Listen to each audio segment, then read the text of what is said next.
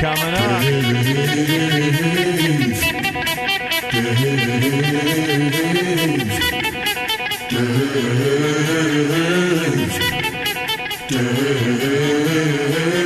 Elswick!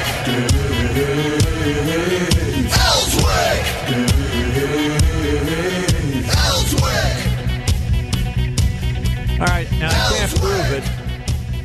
Just like Maxine Waters, I feel like it, but I don't have any proof. But I got my IV out today, 6 weeks of antibiotics for some kind of infection I have, and I do believe the Democrats infected me somewhere along the line. I can't prove it, but I feel like it. I really do. I feel like it. Isn't that right, Liz? I feel like it. That makes it true. You're right. The Maxine Waters, I don't have the facts. I believe it, though. Yeah. Well, didn't we just sum up the last 3 years we've gone through? The Democrats' playbook.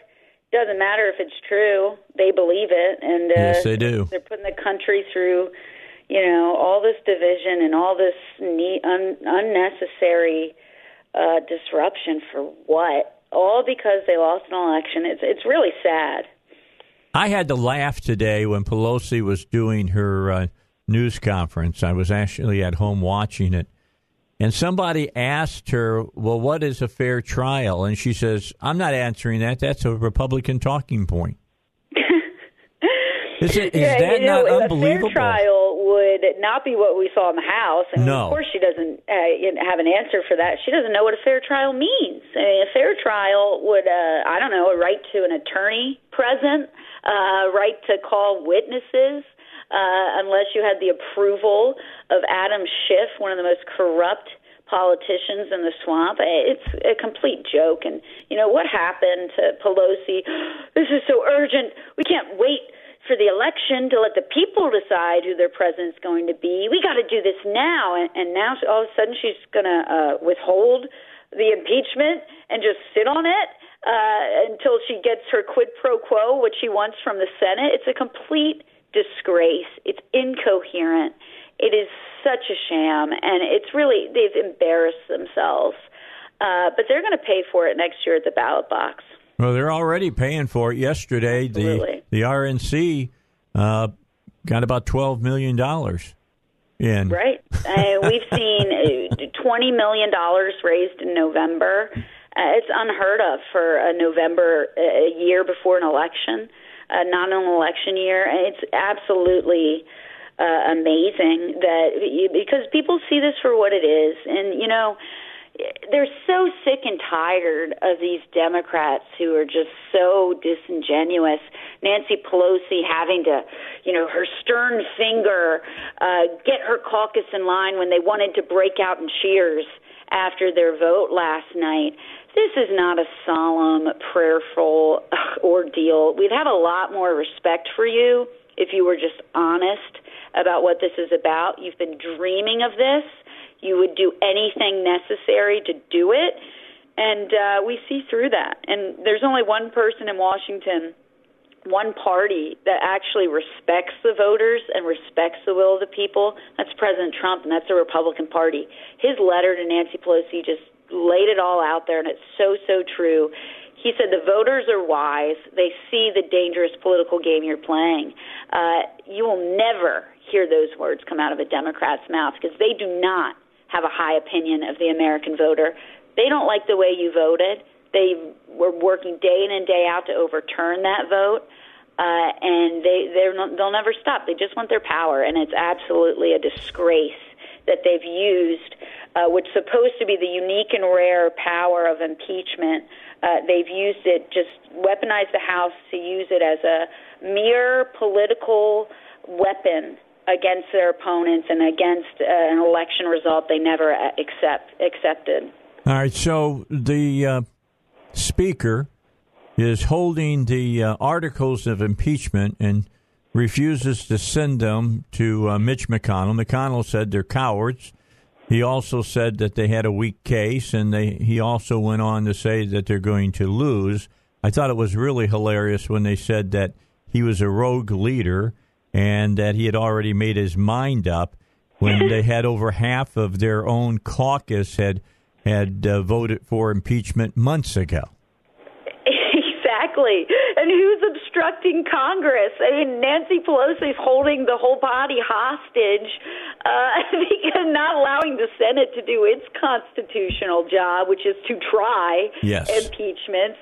It is such a farce. They have no idea what they're doing. She's making up the rules as they've gone along.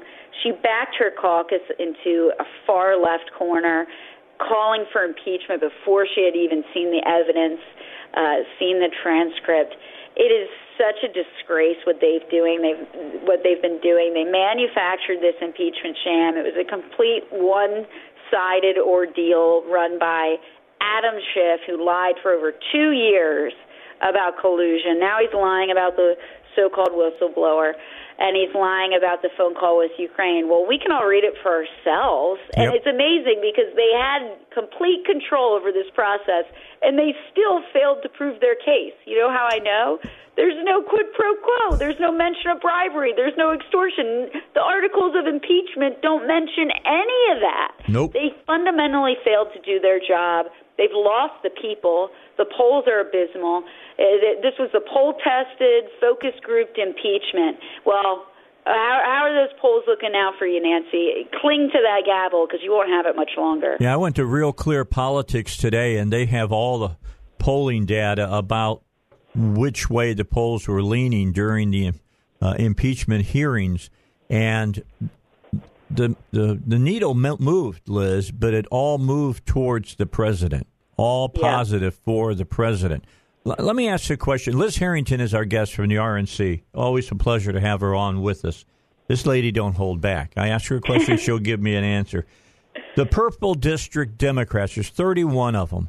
What did Pelosi hold over their heads to get them all to walk lockstep and fall on their swords? That's the question, right? Let's see what cushy deals they get for their district, what cushy campaign or committee assignments. You know, it's just like with all the shady things they did to get Obamacare, which was also right around Christmas. Remember that? It was. They did that on Christmas Eve. Absolute corrupt politicians. But remember, that was, you had to pass it to find out what was in it. Well, now we had to impeach him before we found out what we were impeaching him for. And they absolutely, just like that backfired with Obamacare, and they lost the House that time, and Nancy Pelosi the first time she lost her speaker's gavel.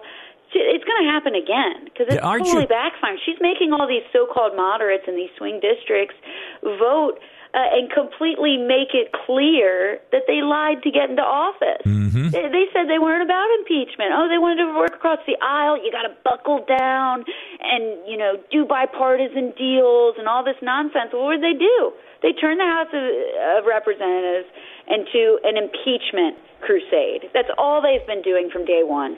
That's all they've been after. Endless investigations. They've turned it into just a political arm for the Democrats. It's an absolute disgrace. It's a waste of our time. It's a waste of our money.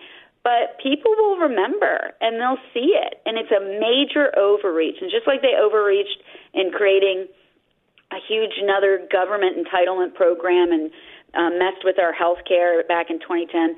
Now they're overreaching and trying to overturn our votes for nothing, for an absolute nothing. And people will remember, and they might enjoy their new committee assignments and whatever they get for their district, but hey, they'll be looking for a new job come November, and their silver lining is that this Trump economy is so good they shouldn't have any trouble finding one. Yeah, they should be able to find a job at least. I have to say that I was really proud of the House Republicans and the valiant fight that they put up when they knew it was all in a losing cause. And then I'm really proud of Mitch McConnell and Lindsey Graham, two people who in the past at times have been a little wobbly once in a while. Not this time. These guys suddenly found titanium backbones. It's amazing. It's amazing what happens when you have such rock-solid leadership at the top. President Trump has been fighting for us from the very beginning, And this has unified Republicans like we've never seen because they know what's at stake here. Mm-hmm. And look what the Democrats are doing to our country. Look at what they're doing to the Constitution. They want to just completely overturn our votes. It's been a complete sabotage, resistance from within, leaking, lying, smearing, spying. It's been an utter disgrace what they've done to this man, and he did nothing wrong. You know, last night at that rally, it was a little, I'm upset. You know, you look at what's happened. A lot of our voters are upset. They're voting with their wallets, but you put it all in context and you think about what this man went through. He didn't have to do this. Nope. He came from the outside. He said, I don't like the direction our country's headed in. We need to make America great again. He gave up everything. He gave up, good press coverage that he had for decades in New York City. He pulls off the impossible, what they said he could not do, proved them all wrong, the most amazing upset in our history when it comes to politics. And what did everyone do? What did Democrats do? What did the media do? They didn't say, oh, our bad, we got that wrong. We missed that one. No, they said, you stole it, and you're a Russian stooge, and you're discredited, and you're illegitimate. And it's really been disgusting. It was a Hillary Clinton lie smear campaign that they used to get him out of office. That was all it was about. It was the insurance policy. And it's really sick what they did. So for 2 years, we spent chasing down Hillary Clinton's lies that were made up out of thin air in that dossier. For 2 years, $32 million, put the country through hell. And then President Trump's not allowed to spend 2 minutes saying, well, how did that happen? A lot of it has to do with Ukraine. Let's get to the bottom of it. That's what they're impeaching him for. It's absolutely a disgrace. And we got to defend him, and we got to keep unified, because this is what is at stake. They're trying to take away our votes. It's really not even about President Trump. It's about the people who put him there, and they have utter contempt for us. They have utter contempt for what we believe in, and they're trying to take away our voice, and we cannot let that happen. All right, Liz, I just want to ask you two more questions, and I'll let you go because I know you got another interview coming up very shortly. As far as Giuliani goes, Graham says he'll put him in front of his committee, that's the Judiciary, coming up after the beginning of the year, after they've gotten the trial over with. And I've been reading some really interesting stories that Giuliani may have the goods on the Bidens. Are you hearing anything? We'll see what he has, but, what they're doing, they're smearing him. I mean, this is a man who brought New York City back. He was led it after 9/11, a true patriot, great prosecutor, great pedigree and record. All he was doing is defending his client, and we'll see. I have faith in Giuliani. He's a good man. He's a decent man, and we'll see. That's the whole thing. Everyone else is George Kent. He's allowed to say, "Hey, whoa." Back in 2015, what's Hunter Biden? What's your son doing on this board of this corrupt natural gas company that he's got no experience? What's the deal here? Vice President Joe Biden didn't have the bandwidth at the time. If George Kent is allowed to bring it up, why isn't President Trump allowed to bring it up? It's a completely absurd standard that the Democrats are saying you can enter into as many shady foreign business dealings, enrich your family, use the taxpayer as to enrich yourself. And that's what he was withholding $1 billion in aid. That's our money. I mean, those loan guarantees, that's us. That's backed by the U.S. taxpayer. He's using that as a means to protect his son, who has no business being in Ukraine. The whole thing stinks. The whole thing, quote, sounds terrible to me, and that's all President Trump said. But it would not surprise me what Giuliani finds, because, look, it's the same old game. What do Democrats accuse you of? What they've done. It was quid pro Joe. It was their collusion. It was their digging up foreign fake dirt. It was their election interference. It always is. And the truth, I think, will come out. All right. Well, I'm sure he's got something, because these articles I've read that he is quoted in, and these tapes that he has already made that he has put out there, basically lay out a pretty solid case of money laundering by the Bidens. It's just unbelievable. It would not surprise me. Everyone knows he's crooked. It's the swamp. It's what we voted against in 2016. It's what we're going to vote against in 2020. It is absolutely the swamp. And we're so sick of these corrupt politicians who never worked a day in their life. He's been in the swamp for 50 years. By his own admission, I've never made an honest paycheck in my life, held an honest job. Mm-hmm. And this guy used the power of office to enrich himself. President Trump is the complete opposite. He's lived the American dream, and he wants everyone else to live the American dream. That's why they're fighting him. They can't stand it, and they have no idea how to beat him, and that's why they're doing this. But guess what? They still haven't figured it out, and everything they try backfires big time. Well, I really believe, Liz, that we're going to take the House back, and we're going to win the White House next year. I believe that as well, and I can't wait to watch Nancy Pelosi have to hand over the gavel. I cannot wait to see that. It's not going to hurt President Trump's legacy. It's going to hurt her. Oh, yeah. She just sealed her legacy right here as being one of the worst speakers we've ever had. Yeah, corrupt. Liz Harrington, thank you so much. It's always a pleasure. We'll talk to you down the road. Absolutely. Merry Christmas. Same to you now. All right. So Liz Harrington, she's a great lady. Yeah. She can lay it out. I'm just saying.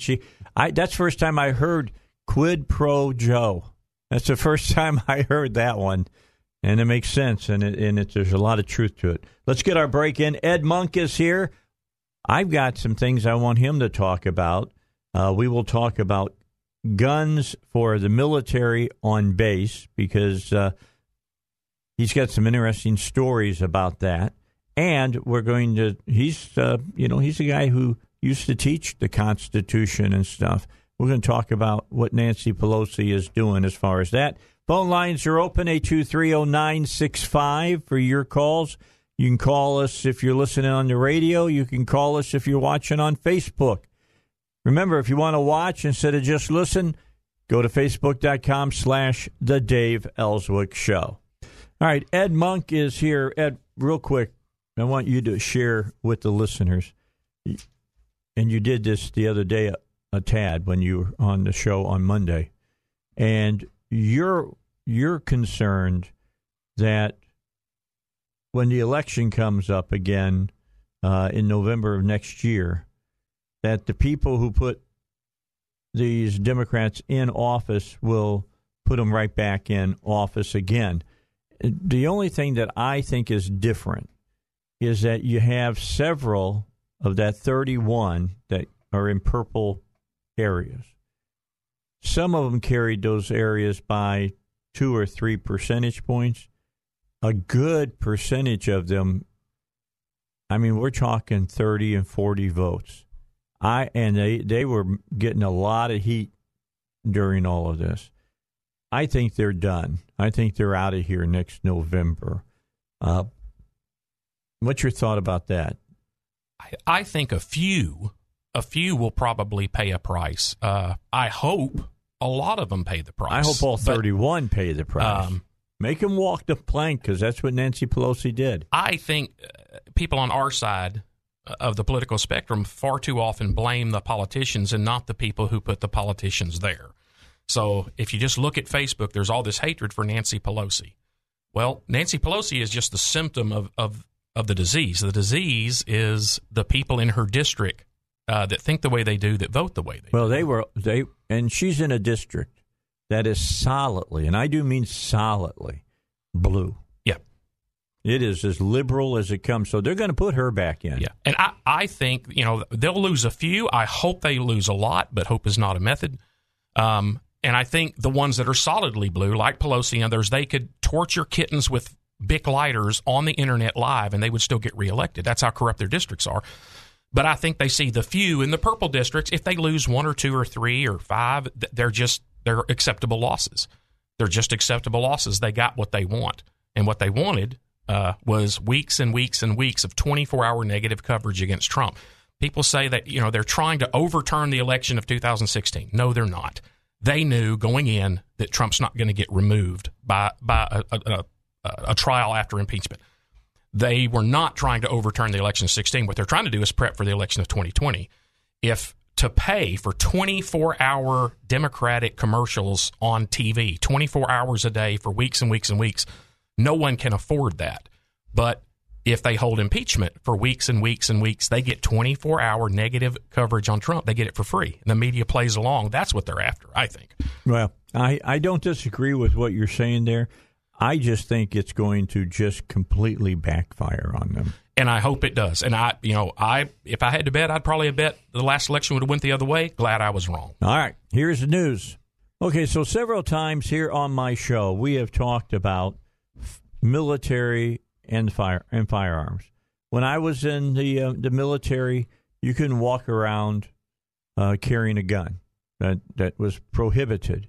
If you had a firearm and you came back to base, and I had a guy from the Navy call up, and we talked about this one Tuesday, you had to, normally when you checked in, you would tell the person who was there in charge that you had your weapon, and they would take it from you, and they would put it in the armory, give you the necessary paperwork so you could get it back or whatever. Ed, I think that's crazy. I think that if you have your own gun, you should, and especially in the military, you've been trained how to use a weapon and whatnot. You should be able to securely carry that on base. But the military doesn't see it that way. What do you think is going on this? What is the military's logic of all of this? I think it's similar to if I own a car company and my people come to me and say, hey, we found this, we didn't try to make this flaw, but we found this flaw, engineering failure, and it's probably going to cause some wrecks in the braking system. It's going to cause some wrecks, going to kill some people. So we'll have to pay out lawsuits that total this amount of money. If we do a recall to try to correct the problem, it'll cost a lot more. So we don't do the recall. We let the accidents happen, and it's just we'd rather have the wrecks than do the recall. I think the military is a control-based organization, and commanders in charge of units and commanders in charge of military bases, because in my experience, all the bases have a commander that just control the base, and they make policies for that base. They want control, and if a soldier over in that unit on my base, or 20 of them, gets murdered because of a active shooter, whether it's a radical Islam attacker or just a criminal attack, he's not my soldier. I just control the base, and so I make the rules, and I think that's all it is. And I think people, we talk about guns, they see it as guns, like it's some item, like a lucky rabbit's foot. Are you able to carry this around with you? We're talking about the right of self-defense. Mm-hmm. We don't carry guns to carry guns. We carry guns to protect our lives. Yeah, it's not to look cool or whatever. It is to be able to, if the problem came up that somebody threatened you with a weapon or whatever, you could use your gun to protect your life. And the lives of others. Yes. Just like the Fort Hood attack, just like the recent Naval Air Station attack, just like the recruiting station attacks in Chattanooga and Little Rock and the ones that we caught before they happened. We know it's out there. And if you ask any military commander, can you protect your soldiers on your base? I mean, protect each one, not just give some element of general protection. They would have to honestly say, no, I cannot protect the lives of every one of my soldiers on and off base. And the problem is when a military base denies soldiers the ability to have a loaded gun for protection on base, if that soldier lives off of base, they're also denying that soldier the ability to be protected going to and from work. Because if I can't have it once I get to the military base, I can't have it driving there, and I also can't have it driving home. And we know that radical Islam sources have and continue to try to get sympathetic people in this country to attack what they call soft military targets. Mm-hmm. And one of those on the list is soldiers that are off base, gassing up their cars, shopping at Walmart, going to the doctor, whatever, all the stuff they do off base. They're vulnerable because they can't carry. Okay, so let me set this up as we talk. You need to know a few things about Ed. I haven't talked about this in a while. Ed Monk is a West Point graduate. He was an officer in the United States Army. You were a tank commander, correct? I was an armor officer, so I was mostly in armor units. Okay. Over in the first Gulf War? No, it's Iraqi Freedom. Iraqi Freedom. Yep. Okay. Pardon me. And you've served under fire. You've served in the military and various capabilities, so you know what you're talking about when you talk about these rules. Now, when a commander came out, I guess it was DOD came out and issued a statement for all branches saying that they were in danger off base and even on base from jihadists. And so you asked the base or if you were in the Army, so the post commander, if you could carry, and in both instances you were told no. Correct. I attended briefings, first briefing in September of 2000, just outside of D.C. This is while I was a major in my second to my last assignment. No, I'll take a third to last assignment.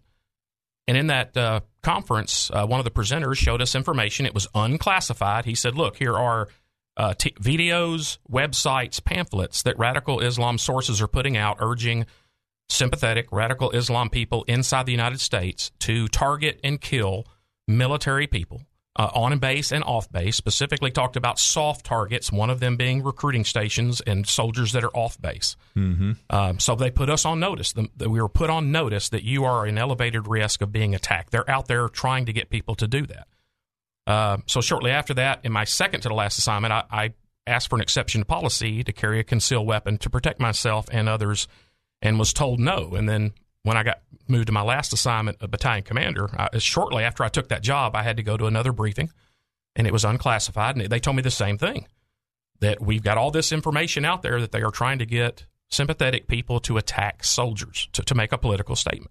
And again, I sent a letter to the post commander saying I want an exception to policy. And of course, this time I had a license to carry a handgun in like 8 or 9 states. I'd gone to several professional gun training places, and I provided all that information to him, and I got told no.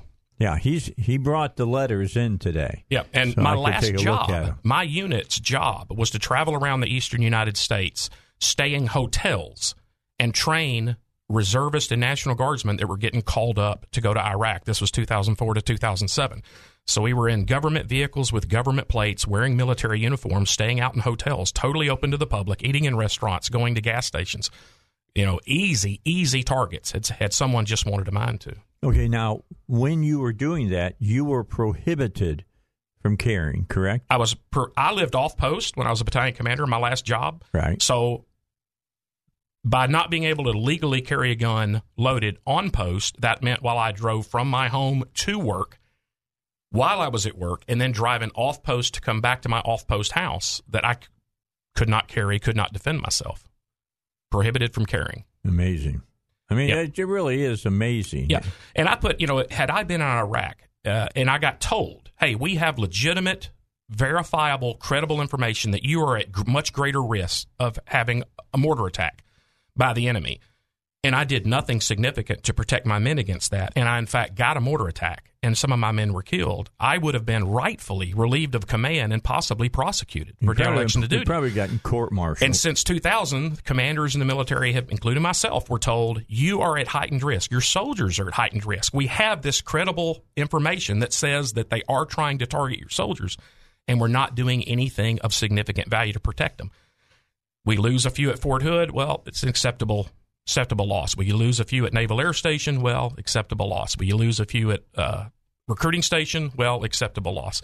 And I'm not going to mention some of the other targets that we were given in the information because they haven't happened yet. And I don't want to give anybody ideas, but we are vulnerable. Well, we stopped what was going to be a significant terror attack at Fort Dix. Yes, we caught them. They were going to go in a pizza delivery vehicle. And while I was in command in my last job, we got told they stopped a large group that was going to go around. They had plans, they had guns, they had written up their plans. They were going to go to 7 different recruiting stations in the Los Angeles area and shoot everybody in there, or at least until they got stopped. Try to kill everybody. Yeah. Amazing. And still, everybody's afraid to let a well-trained military individual carry. Correct. Well, even if you have these problems, why are we not giving weapons to the military people that are on base? I mean, the only people that are getting them are MPs, SPs, and whatever. Yeah, I think most people not in the military don't realize that 99-point-something% of soldiers on post aren't carrying a military weapon. The only time they touch a military weapon is when they get driven out to a range, not on main post, but out somewhere. They draw weapons, go out there, and then ammunition shows up out there. They load and shoot their guns on the range in the training area. Ammunition's taken away, and then they bring their weapon back and immediately turn it into the arms room. Yeah, you go to the armory and get a gun. Yeah. You check it out. That's what you get. That's what he means by draw. Yep. And check it. At 90+%, at least I can talk about the Army. Those soldiers aren't trained on or not issued pistols. They're issued rifles. So officers, military policemen, certain members of crews like tanks. I was in armor. All tank crewmen have pistols because we're crewing a vehicle. We're not meant to fight with rifles. But enough soldiers are trained on pistols, and we could train more with pistols. Or are those that show that they've gone out on their own and gotten acceptable level of training with pistols. Let them carry on post to protect themselves and protect others. Amazing. All right. What would have happened at Fort Hood if somebody inside that station would have had some way of fighting back against Hassan? Yep. 3 documented soldiers in that deployment center where the first Fort Hood active shooter attacked. 3 documented cases of soldiers trying to unarmed, because they had to be unarmed, to fight back. One tried to hit him with a chair, ran at him with a chair, but got shot down because the attacker had a gun and they didn't. Fighting is the best way to stop it, but fighting with a gun is just far superior. It's proven. And that's why when you call the cops, they bring guns. They never show up to an active shooter attack without their guns because they know that's the way. That's the best way to stop them. Yeah, I never seen them show up with knives. Nope. They don't leave their guns in the car when they get told shots fired, active shooter. And they show up with guns. Typically, they come out with shotguns and things of that nature. Preferably. They're looking to have more firepower than the person who they're going after. Yep. Well, and most active shooters start with a long gun, a rifle or shotgun. So if you're up against him with a pistol, you'll be outgunned, but you probably won't be outskilled. All right, we will be back here in just a moment. Ed Monk's going to be with me until 4 o'clock. Ed used to be a history teacher, political science teacher. We're going to talk to him about some of the things that are going on in Washington, D.C. right now. But I wanted to get this whole thing about guns out because to me it's – and look, I'm a vet. I served 9 years, and it never made sense to me.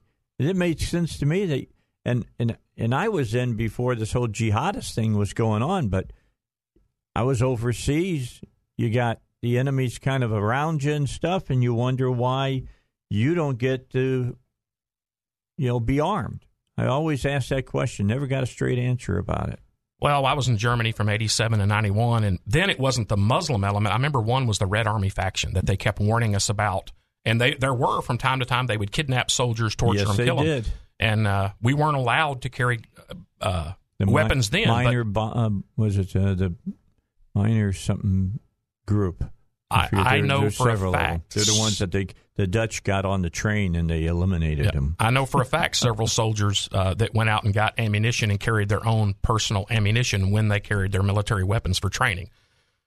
Because just so they have some bullets. Yeah, because we would we would travel 6 hours by vehicle or be on a train to travel to where the training area was from where we were stationed to fire tanks and do the major stuff that we couldn't do on our own base. And we were in a slow-moving train that went across Germany. We were very vulnerable. Had a movie about that not too long ago. We'll take a break. It's the Dave Elswick Show. Ed Monk's my special guest. Robert Steinbach had joined me at 4. And, he's a professor of law. And we will get into the specifics of what Nancy Pelosi is doing. And it's not constitutionally correct. We'll talk about it. We're going to talk to Ed about it as well. Let's get our final break in, and then we'll come back with more here on the Dave Elswick Show. All right, back with you, Dave Elswick Show. And I was just Ed brought up the Red Army faction, and I was talking about the Bader-Meinhof gang, which were one and the same. That was the same group. But they were killed by Dutch military, by their special forces. They got them on a train, found out that they were going to kidnap people on the train and stuff, and the train came to a stop somewhere along the line and was out in the field. They acted like something broke down, And those guys came onto that train, and they knew exactly where they were. Not one of them walked off that train. The Dutch all walked off, but those terrorists, none of them lived to talk about it. That's what we got to do. Yeah, I agree. That's what the Mossad always said when I heard them speak, and they always said they're like rats. You got to kill them. And I told you about that captain, right? Yep. That asked him. He says, "Well, isn't that going to make more terrorists? Aren't their families?" He says, "You kill them too." Yep. You can't reason with evil. You have to kill it. Yeah, it's hard for people to understand that, but there are people that are just evil. Yep. You've got to eradicate people like that. As we would say in the military sometimes, you got to put some bleach in the swimming pool. And I think a lot of people don't realize from the other side's point of view, we're evil. That's right. That's why they are more dedicated to killing us than we are of killing them. Yeah, the Red Faction was all about making West Germany East Germany. And their ally was the Stasi. The Stasi helped get them weapons and things of that nature. And if you don't know anything about the Stasi, go in and do a little bit of Googling and learn why you don't want to live in a socialist or communist country. Stasi's a real good reason. Those were bad people. Yep. They take you prison. They didn't take you prisoner. They took you to be executed. Yep. That's what going to jail was. Or to torture everything they could get out of you before they executed you. Yeah. Or disappeared you. Yeah, disappear you. That's pretty good. Did you see the special they did on that and how many miles of they had everybody's phone tapped in East Germany? Everybody's phone was tapped. This was Orwell's perfect example of 1984. They were listening to everybody. Yep. They had files on everybody. That still is incredible to me. And a lot of them, I bet, would say, well, that kept us safe. And I bet they caught some criminals that way. But they also made it a place where freedom couldn't be enjoyed, unfortunately. Yeah, you're right. All right, 5 minutes until 3 o'clock. Ed's going to be back in the next hour. We'll get into a little bit of political speak with you. We'll talk about what Pelosi's doing. Ed can talk about impeachment. Yep. He's studied about it. He's taught it. So we'll talk about that with him. And we'll continue here on the Dave Elswick Show. Tomorrow, Jerry Cox is going to come on. And he's going to talk. The governor now is all about hate crime legislation. It's ridiculous. You don't need hate crime legislation. You can't hate anybody worse than you want to kill them. I don't care. I don't whether you're somebody who's a Native American, you're a black person, you're Jewish or whatever. Person hates you if they're going to kill you. Just the way it is. And killing is an equal opportunity destroyer.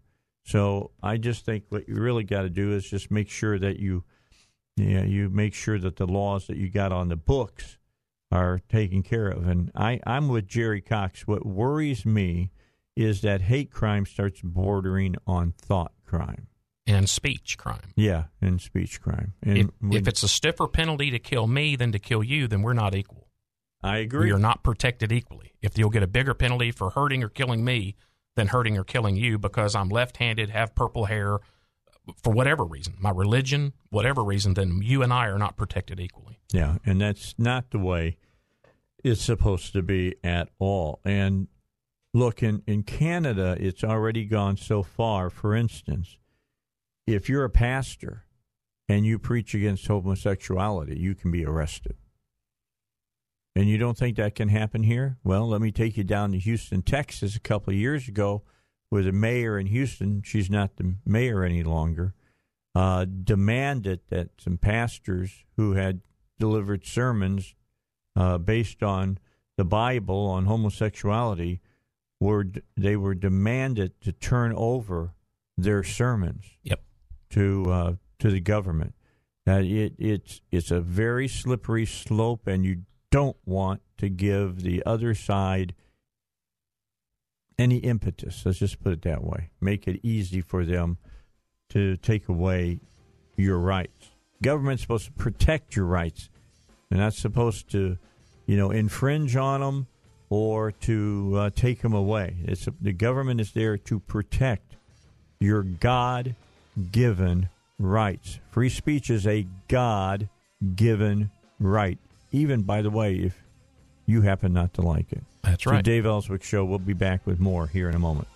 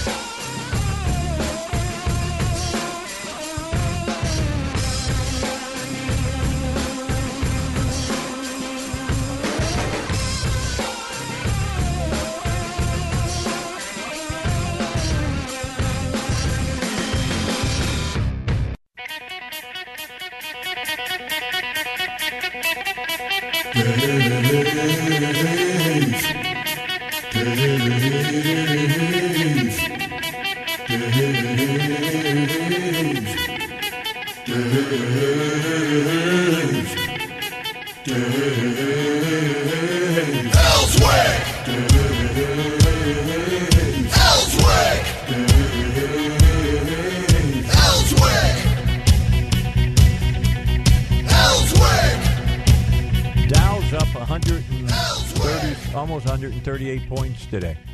28,376.96 is where it is right now. But I bet that's not the lead story on all the headlines. No, right now, and I'm looking up, we've got the news channels up here, and they're talking about the effect of impeachment on the 2020 race. Of course. That's what they're talking about. Anyway, that's what they're discussing right now. We're not going to discuss that. We're going to discuss impeachment, but we're going to get with Ed and talk a little in depth about this. Hope you don't think it's getting in the weeds. I don't. So consider this your civics class for today. Okay, we're going to talk a little bit. Let me ask you, Ed, and then I'm going to ask Russ the same question. Who was the first president threatened with impeachment? Impeached or threatened with it? Threatened with impeachment. My guess would be Washington. It was Washington. Do you know that, Russ? It was I was George going to go with Washington. Lincoln, but... No, it was George Washington. George Washington. And do you know who threatened him with it? Jefferson. Thomas Jefferson did, because he wouldn't support the French in their war with the English. He threatened that I'll impeach you about this. So think about that for a second. You know, we look at what's happening right now and we say that's a low bar. That's a really low bar. That was just somebody that was angry because of the president's policy. And but there's wanted to get him removed from office. Vast difference between a comment threatening and the majority of those sitting actually voting for That's it. correct. Yeah. All right, that's exactly correct. And the thing about this particular impeachment, which is so terrible, is that it was completely partisan. There was not one Republican vote to impeach the President of the United States. I'm just telling you, if there had been some real high crimes and misdemeanors, you would have seen people from the other party cross over. And I know there's Democrats out there right now, liberals and lefties, going, "No, that ain't true, Dave." Well, let me take you back to the 70s. Let me take you back to Nixon. All right. He had basically the whole House against him. His own party was basically against him. That's the reason why he resigned. Yeah, my memory is Republicans went over to the White House and said, "Buddy, we're gonna impeach you if you don't do something." Yeah, it's done, and that's what happened. Cleaning your own house. And Nixon had just been overwhelmingly reelected as president. Keep that in mind. So, just telling you. That's the problem with getting in and making this all about, a party. And the Democrats can't deny this. It's been going on since the man has been elected. They had 100 people already sign on for impeachment to impeach the President of the United States 2 months ago when Al Green was running his impeachment, legislation. I mean, he's been the number one out there leading this. He needs to put a skirt on and be a cheerleader. I'm just saying. Unbelievable. But, Ed, can you take us back? Look, why did the impeachment part of the Constitution come to be? And I've read different articles, in fact, a book. I read Ed Meese's book on the Constitution, and he talked about this, and he said it was probably the most contentious part of the Constitution fought over. Would you agree with that? Well, I don't think I have enough, because I haven't researched that specifically in the debates for the Constitution and its ratification. So I don't really have a good history on how it came about. But it's just a pressure valve. It's just a way, it's checks and balances. It's a way to get rid of, and people think of when the president gets impeached, it makes news because it's so rare and it gets so much publicity. But we've impeached far more judges and other public office holders than we have the president. So if we impeach somebody, then both houses of Congress have to be involved, and it takes a supermajority to remove. A lot of people think impeachment means removal from office. Impeachment basically is an indictment. It's the House charges, and then the Senate, if they vote by 2/3, which is 67 of the 100. So this isn't just 50-50. This takes a supermajority to actually remove them. And I urge everybody out there that cares about this, read the Constitution. I ask people when I speak, and they'll think, "Oh, God, I don't have time to read the whole thing." It's 4 pages. What I used to hand out to my students. Not big. Intentionally, it's very short. And in some cases, it's very not detailed. And that's what it is here in impeachment. A lot of the rules that you'll hear about are not in the Constitution. It's just rules that Congress has made. It simply says the House of Representatives shall have the sole power of impeachment, which means to charge. And if impeachment is voted for in the House, then the Senate may hold a trial. It doesn't say shall. They don't have to. The Senate doesn't have to hold a trial or even take a vote. So people say this is unconstitutional. I think it goes against what the founders intended, but the House has the sole power of impeachment. There is no checks and balances on the House charging. So if Dave Elswick is the president and Dave Elswick sneezes during a meeting, if over 50% of the House votes and says, "You sneezing put us at risk, and we think that's an abuse of your power," they can vote and impeach you for sneezing during a meeting, if that's what they think. But all that does is charge you, then it has to go in the Senate. So I think if one party... And the Senate has to vote 2/3. 2/3. To get you out of office. Correct. And all that vote does is remove you from office. They can't send you to prison. They can't fine you. But it does not exempt you from being prosecuted in a criminal trial by a prosecutor, but not within the Senate. All the vote of the Senate by 2/3 is just to remove you from office. That's all. But it also says if you are removed from office through that vote in the Senate, you cannot hold any other office. So you can never again hold a public office. So if I was the president and they impeached my vice president and removed him, I can't put him back in office. Right. I can't put him in any office right. because they can't do that.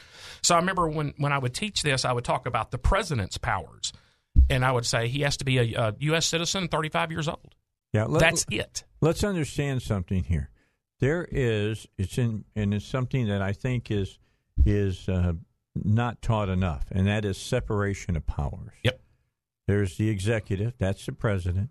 The legislative, that's Congress. And then you have the judicial, that's your Supreme Court. That's all the check and balances within our government comes because of the separation of powers.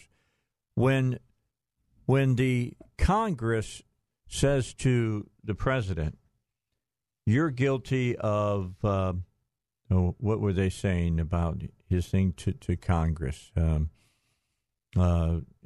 He had, what was it, abuse of power, and the other one was obstruction of Congress. Separation of powers allows the president to obstruct Congress. Does it not? We would say, and it has to be decided by the courts. Their definition is, if you fail to do anything we ask you to do, you've obstructed us. Well, that just completely blows away the whole idea of separation of powers. Yeah, what they would argue is it says the sole power of impeachment. Right. So when we hold hearings, which hearings about it is not in the Constitution, but they've made rules that this is how they'll carry out impeachment. We have the sole power to impeach. Therefore, if we decide to hold hearings, we have the sole power of deciding what has to be produced and what doesn't have to be produced. No, that's not what it says. It says that you can have the hearings. It doesn't mean that I have to produce anything. Well, it doesn't say in here that you have hearings. I'm just saying. This is what I'm getting back to, Dave. When I would cover the office of the president, all the Constitution says is you have to be 35 years old and an American citizen. And so I'd ask my class, could we elect a convicted murderer, child molester, someone who had been to prison, been convicted, and admitting to child molestation and murder? And the answer is yes. There's nothing in the Constitution that prevents it. But what I'd say is I think the founders thought if we became so corrupt that we would elect somebody like that, then we deserved what we got. The president has the power to pardon anybody and everybody for federal crimes. So any president that has ever lived and any future president while in office could pardon every single federal criminal in the country at once with one stroke. And my students would go, well, that's crazy. That's too much power. And I thought, well, I think our founders thought if we would elect somebody capable of doing that, then we are corrupt and we deserve that. And I think this is the case with Congress. The House could impeach a president for anything, for sneezing, for looking at him the wrong way. Instead of, we've only had two presidents impeached up to this time in over Johnson. 200 years. It's a very serious thing. And Clinton.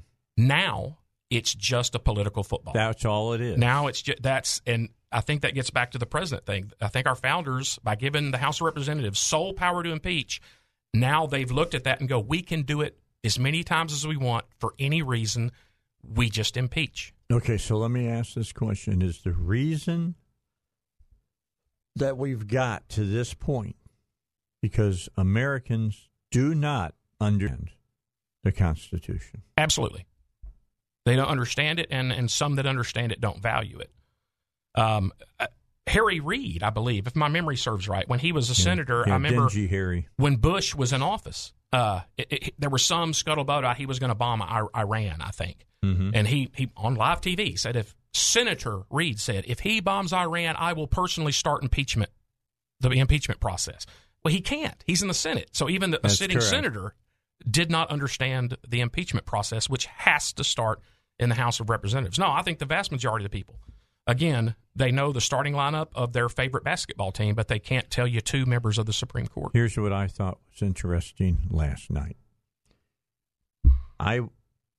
I will guess, because I get people of all political leanings on my Facebook page, and I was stunned by the amount of people who thought because the House had impeached the president that he was going to be removed from office. Yep. The ones on the left were jumping and giddy with joy. He's gone. He's going to be gone. And I would just post it. The trial takes place in the Senate. Yep. He's not gone. And it doesn't have to take place. Yeah. They can say no. Nope. It says they may. It doesn't say they shall or they must.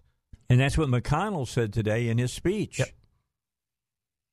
And what's the big deal? So the House impeached the president, and the Senate says we ain't going to have a trial.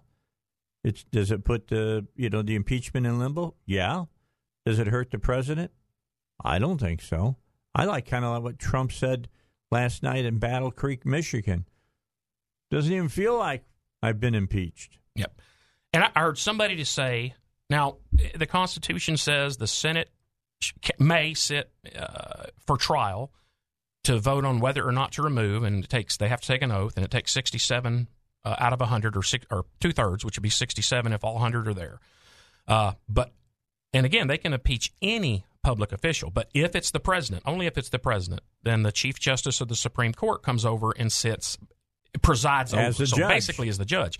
And I heard some people saying, well, McConnell could dismiss the charges. And I'm not sure if that's correct or not, because he's not the judge. No, he is like the jury foreman, basically. He can say it because it's a Senate and they don't have to have a trial. He could say we don't find these charges carrying any weight whatsoever and put them in a circular file. In other words, throw them in the trash can. Not hold a trial. And not hold a trial. But if he holds a trial, the way I read it, he cannot once he holds a trial, he can't dismiss charges. It would take the judge, which would be the right. Because you can't go to trial and the defense make a motion to dismiss. The jury doesn't decide if you dismiss or not. Yeah, they could argue. Somebody could bring up, just like you can in a regular trial, a motion to dismiss. They could bring that up, and then the Chief Justice Roberts could say, agreed. So if we start a trial, if a trial is started and the Chief Justice of the Supreme Court is there, I'm not sure who decides when to take the vote. Because the jury doesn't decide in a regular trial when to vote. They get told when to vote. I would assume, now this is an assumption on my part, that after the people that have been chosen by each party to present the defense and the prosecution, once they have rested their cases, then it's given for the vote. Now, that would be my thoughts on yes, it. But in a regular trial, how many witnesses do I get to bring? How long can I question them? All that kind of stuff is kind of decided by the presiding judge. Well, so some of it's decided by the majority leader, in this case McConnell, because that's what Schumer is trying to get him to do, is to give them witnesses. So and I agree with McConnell said, hey, your people didn't do their job over in the House. Don't ask me to do it for them over here in the Senate. Yeah, it'll be interesting to see how they do that. I guess they work, thinking back to the Clinton impeachment, I guess they may work some of this out but before they start. But if the Chief Justice is presiding, then he is in charge of that trial. So I guess he can make changes. Well, Robert Steinbach is going to be here next hour, and we will ask him that question. Let the professor open class and you teach. Stick around just for a few minutes so that you can get that answer. Let How's the that? professor open class We'll and do teach. that. Yep. All right. We're going to take a break. It's the Dave Elswick Show. We're talking impeachment to you right now. And little civics going on here. We try to be a little... All right, back here at Dave Elswick Show. Now, something Ed and I were talking about during the break. And I hope the Democrats aren't listening to Ed. He was saying if after the trial of the president were, of course, to exonerate him, really exonerate him, not in an exoneration like Comey thought he got, but a real exoneration, then if the House, and this is what I don't understand about Nancy Pelosi holding up the articles, if they don't like it, Ed, they could redraft articles of impeachment again, could they not? I believe they could draft as many articles and hold impeachment votes. Do they have votes. to be different than the ones that they already did? It says the House has the sole articles of impeachment. So I would not – they have gone off the deep end. So I wouldn't put it past them to say, well, the Senate, obviously, they will label it as the Senate was a political sham. We were a moral, duty-bound impeachment, nonpartisan. The Senate obviously was a partisan cover-up of the president. So to prove to them and show them we are serious about this constitutional duty we have, we will impeach again. I wouldn't put it past them to do the exact same charges again, or to, again, just think up new charges, bring people that said, well, they heard something about it, therefore that proves it, and vote it. If they can get 51%, they can impeach. Wow. Just keep that in mind. Now, of course, I would think that if they did that, the Democratic Party would be looking to become the party of nobody. I would like or to just think that. the far left. I would like to think that. Maybe George Clooney would still be a member. But, and people say when Trump legitimately won the election through the Electoral College, they say, we won. Well, I look at Trump's election as a stay of execution. We didn't get pardoned. We didn't get an acquittal. We're still on death row. We just got a 4-year stay of execution because Clinton did win the popular vote. So we have to admit to ourselves that means the majority of Americans who care enough to go to the polls, to register to vote and go to the polls, vote. And Hillary wasn't a centrist, moderate Democrat. She's a whacked-out, criminal, left-leaning Democrat. Mm-hmm. And the majority of Americans that care enough to go to the polls voted for that. That is our problem, in my opinion. It's not Pelosi or Clinton or Schiff or Nadler or any of the others. It's that we Americans are going off the deep end as well. And a lot of that is because those people voting that way do not understand the history of this country, nor the Constitution or even the Declaration of Independence. Correct. I think most Americans don't understand it, and that's why I go out and do free public presentations on them. But I think some people that do think, well, they would say, I do understand it, and it's racist, it's horrible, we're a horrible country. That was pretty much the whole Obama thing. We need to change that Constitution. I want to be like Justice Ginsburg and believe that the South African Constitution is a better Constitution than our Constitution. Her words, not mine. Hey, we got to get news. Let's take the news and come back. We're going to talk further with Ed. If you want to call in, 823-0965. Here's our news. Now, here's how this discussion that we're having, Ed, could change when Robert gets here. I don't know if there's been precedents set about some of this stuff, because when we say the head of the Supreme Court shall preside, have they had some kind of precedents set up? I mean, you go back to the Clinton impeachment, you go back to the Johnson impeachment, and you look at what happened in those particular instances, and they decided what the precedents were for the Chief Justice. I mean, that I've watched over the years where precedents almost carries more weight than what the original words of the Constitution carry. Well, I mean, if you go by the Constitution, it does not give any details. It just says the Senate may hold the trial. No rules about how they do it. It just says They do it. So if it wasn't the president, then Mitch McConnell would have, just like the House, the Democrats in the House completely controlled the impeachment investigation, if you want to call it that, and the vote. If it was not the president being impeached, then Mitch McConnell, the Senate, the Republicans controlling the Senate, could completely control the trial. But because it's the president, the Constitution says that's the only time that the Chief Justice comes gets involved. How much control and power he has over how much control and power the head of the Senate has, that I don't know, because there's nothing in the Constitution. That might have to be fought out in the Supreme Court. Yep. I mean, I'm just saying that's would be the key at that point. Well, is that Mike that we got? Okay, Mike wants to join us. I think he'll from over in Sherwood. Mike, how are you? Welcome to the Dave Elswick Show. Good afternoon. Thank you for taking my call. Sure.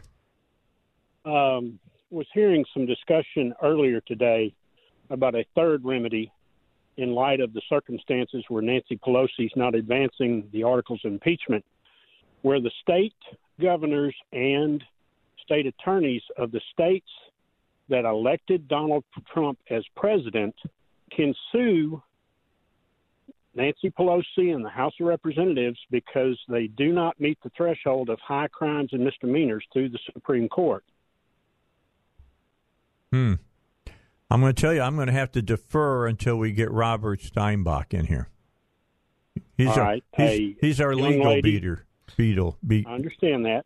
All right. A constitutional writer by the name of Carrie Ann Hall. Okay. Is the one that has written the documentation to back this argument up. if you wanted to research that. Okay. I wrote it down. And I believe that if we contact the governor's office and maybe the attorney general's office and ask them that if they would be willing to pursue this matter, because obviously they have not met the criteria of high crimes and misdemeanors, and Ms. Pelosi herself is guilty of the same charges of obstruction and abuse of power that she's charging the president. You realize that what you're saying, and you know, I think it would be something to pursue. This would not be decided for probably several years. It would be tied up in litigation for a long, long time. Well, if the Supreme Court took it, they could fast track it. Yeah, but 4 Supreme Court justices have to decide that they want to hear it. So would they? I don't know. That would be something worth checking into, I would think. Yep, I agree with you wholeheartedly on that. But thank you for your call. That's some very interesting information. We will pursue it here on the Dave Elswick Show. Does that make? That makes sense to me when you look at, like, for instance, Article 5, and being able to do some different things through the states, enforcing the federal government to act. You can sue over anything, but again. As an originalist, I would look and I would say that's not correct, because the Constitution says the House has the sole power of impeachment and does not indicate in any way that the judiciary, the third branch, has any role to play at all in the House's impeachment. It only has one role to play, and that's if impeachment is voted for, it goes into the Senate, and the president is the one who's been impeached. Could you sue and try to file a lawsuit and try to get? Yep, but. And like you said, I think their goal in doing this, and I've said it before, is it's a political commercial. They knew the Senate. They knew they didn't have anything that justified a real crime. Therefore, they knew the Senate would not vote to remove. All they're trying to get is what they have gotten. It's been a success. They've gotten weeks and weeks and weeks and weeks of 24-hour negative coverage about Donald Trump. Yeah, and they've scarred him as an impeached president. But it hasn't worked for him, because I looked at the polls today from Real Clear Politics, and they had every frickin' poll that's been tracking the impeachment thing. And you always want to see, is the needle moving?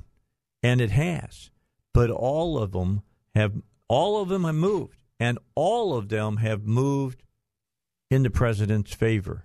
If I'm a Democrat, that concerns me. Well, we discussed during the break, what's the Democrats' next move if the Senate chooses not to have a trial, or if they have a trial and they acquit, which they will if they have a trial. But in either case, how will the Democrats respond? And there's nothing that stops them from impeaching again and again and again. But maybe if they see what they believe in the polls to be negative response, then maybe that will stop them. Because this whole impeachment has been poll-driven, and and they've set focus group driven. That's why they moved away from saying quid pro quo, and they finally, and then they went, what was it, treachery, and then they moved over to bribery, because they found that bribery resonated with their focus groups, and that's why they started using that word. Yep. But I want everybody to understand that, all right, that they went searching for the term that they were going to use. And then they didn't even use it in their articles of impeachment. This is just like cops saying, arrest him and we'll figure out something to charge him with. And that's what happened here. But we got over 10 months, those that support Trump and those that don't really support Trump, but they support adult use of the Constitution. Register to vote, start making donations. I'm going to make a donation to Trump and the RNC today. I don't care if it's $1 or $5. Get registered to vote if you're not. Ask your friends. I know you're not supposed to talk politics over the holidays, but if you care about this kind of stuff going on, those type of little rules won't matter. Get people registered, get ready to drive them to the polls, and make these people pay. Because if we don't make these people pay, there's absolutely no reason they won't keep doing it. I'll tell you what.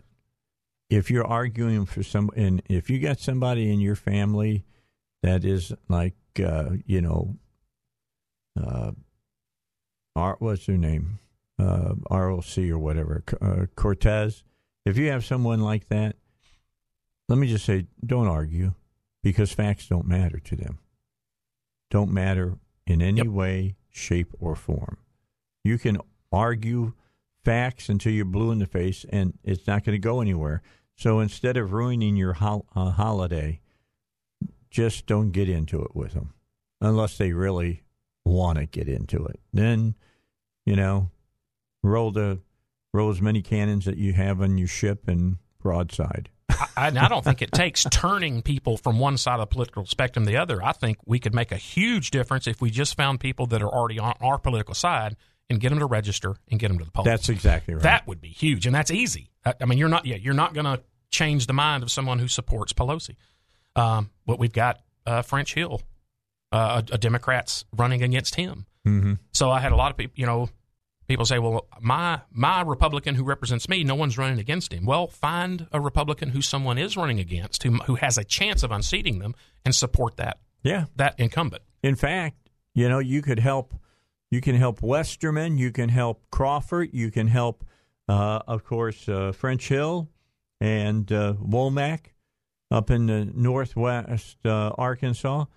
Send them each $25 for their campaigns. I've told them all, if they think it would help to hold a fundraiser at my range, at my training complex, hey, come shoot with the congressman, come shoot with the senator. Right. We'll do it. We'll host it. Anything we can do to help to keep people in office, not because I personally like them, but because they tend to vote more towards the Constitution than away from it. Yeah, you got to pick the people that you're going to get behind. Got to get our break in, is that right? Final break. Let's do that here on the Dave Elswick Show. Ed Monk. Love having Ed on the Dave Elswick Show. All right, we are back here on the Dave Elswick Show. Ed Monk is my special guest. He'll be here to the top of the hour. In fact, we're going to keep him for a little bit after the top of the hour because as we've been talking during this hour, we've come up with some questions for Robert Steinbach, who will be with us in the 4 to 5 o'clock segment of this show. And does he know he's going to get interrogated upon his arrival? He knows that I'm having him on today because he's a professor of law. He knows the Constitution. And we're going to ask him. We're going to ask him the one about the Chief Justice. We're going to ask him the one about the call we got from Mike in Sherwood about this thing about where the governors and AGs can bring legal recourse against the Speaker of the House because they didn't have high crimes and misdemeanors, although that's not truly, really defined clearly by the Constitution, and because of that, you should be able to go in and bring a lawsuit. And by the way, I looked for Carrie Ann Hall and I could not find it on the internet. I'll keep looking, Mike. I will try to find that. And what was the other question? Oh, being able to, is it the majority leader that sets up all of the way that the trial works, and all that the Chief Justice does is sit up there and preside, making sure they meet the requirements of what the majority has decided. They can't change the rules of the game, I guess, in the middle of the trial. Yeah, who runs the impeachment trial? Who runs it? Yeah, so we got to talk to him to Rob about that. I know he's on his way, so he's listening right now. Hypothetically, if Mitch McConnell and Chief Justice completely disagree on a procedure or a timeline or whatever, who wins? That's not in the Constitution, so that'll have to be worked out. And you're right. You mentioned how many witnesses does each side get? How long can the witnesses stay on the stand? How long do you get to cross-examine?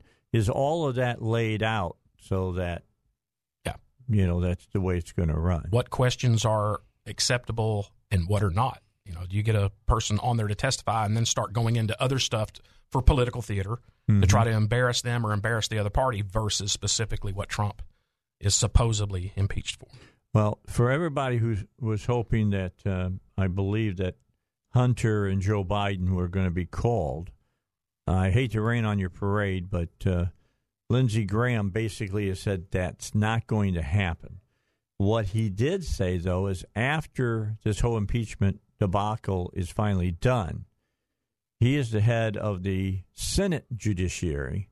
He will open hearings on them, and he's bringing Rudy Giuliani in. And have you been reading these late articles about Giuliani? And, he's been over in Ukraine and some other countries. Speculation that it's building the case. Well, he's made the statement that he can prove that they were laundering money to the tune of about $17 billion. I would be curious if the Senate, I think they should, but I'm not convinced they would. I hope they do, but I'd be surprised because a lot of times, because Biden was in the Senate for how many years? Oh, yeah. And how many senators, even if they believe he was corrupt in this, would say, well, it was my buddy Joe. We drank together. I'm not going to bring him and his kid through quid this. Pro Joe. Yep.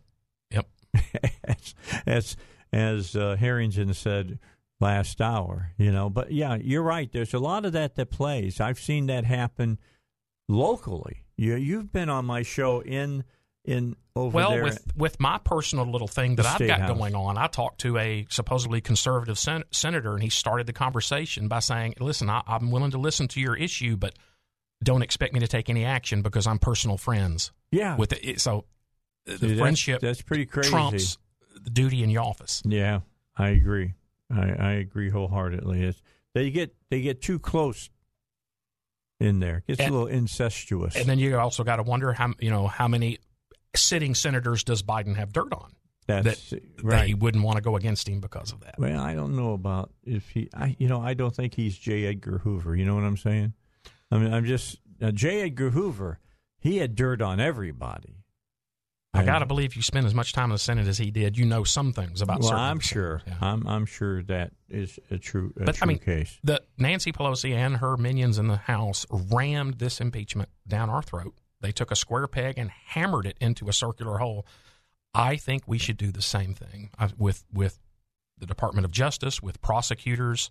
I think we ought to go caveman, go nuclear. I love that. And that's what I think we ought to do. Go caveman. We got to make them pay or they will be emboldened to keep doing it. And then Al Green, Democrat of Houston, will feel at home because he does look like a Geico caveman. I mean, no, seriously, he does. And anybody who thinks I'm just being ugly, not true. Google, Congressman Al Green, Houston, and look at his picture and tell me he does not look a lot like a Geico caveman. He really does. The truth. Truth hurts. And, of course, if you want to... No, I can't say that. I get in trouble. I was going to say something about Waters, but there's nothing I could say about Waters that would be a low blow. She is down there with amoebas as far as I'm concerned, as far as any kind of thought process or smarts. I hope everybody realizes we're in the middle of a very historic event. It's not just really one more are. thing on the news, one more. We are in the middle of a very historic event. A sad, if you believe in the Constitution and believe in America, it's a sad. If you're on their side, this is a great time in American history. But then also the possibilities of what's to come, whether or not we have a trial, if they continue to impeach and have, because he's already one of 3 impeached presidents. There's nothing to keep the Democrats until the results of the next election to impeach him again. And then Trump would be the only president impeached twice while in office. They can impeach him 100 times between now and November, or actually January of 2021, which is when the new Congress would sit. Yeah, it's going to be interesting to see how all of this plays out right now. And we're in new territory because they've just blown the doors wide open on When this I stuff. taught this in high school, I would go over the Clinton impeachment because of he got impeached for sex. No, he didn't get impeached for sex. He got impeached for lying under oath, which no one can deny he did, and obstructing justice by trying to get witnesses to make lying statements and hide. That's you can make an argument of whether or not that rises to the level of removal or impeachment, but there's no doubt he did what he did. He didn't get impeached because he had an affair with somebody. That wasn't the process. It was he did lie under oath. No one can say he didn't do that. And there's Robert. He has gotten here. Have you been listening to the show, Robert, as you've been coming over? I haven't heard your show since 1985. Well, I know you think you're on vacation from being a professor, but we're going to draft you back in and swear you in today. Well, this is one of those few circumstances in which I'm the student in the room because Ed is my teacher quite literally. So I think I have to show the deference to Ed. Okay, well, we've got some questions for you. Mm-hmm. You may not have answers, but we're going to ask you some questions. Let's take a break. We'll be back with more on the Dave Elswick Show.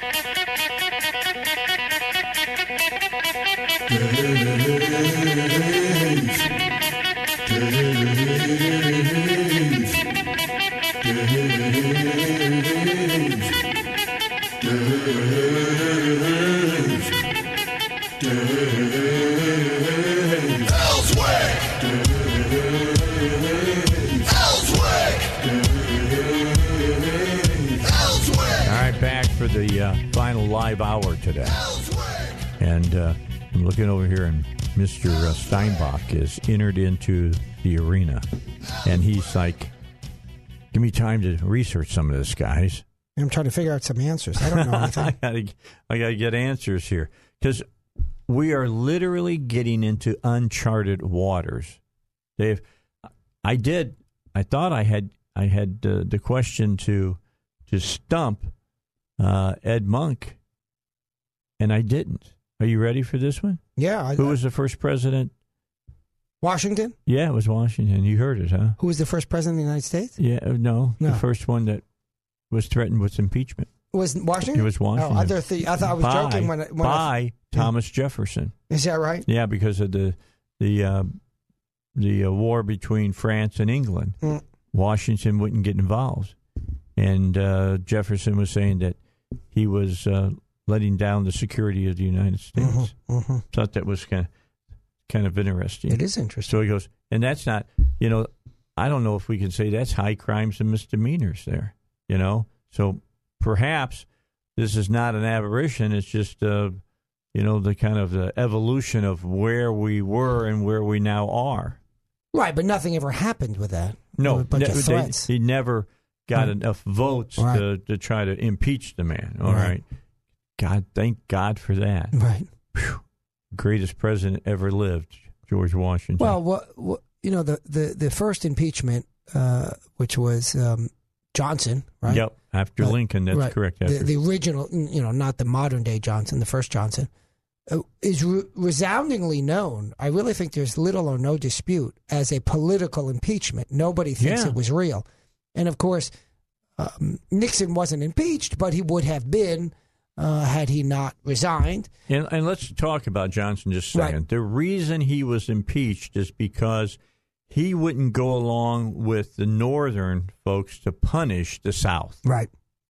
He and fought in fact, against they that. passed a law, and I don't I guess I don't recall how it happened, because I would presume he would have had to sign the law. Maybe it was something other than a law.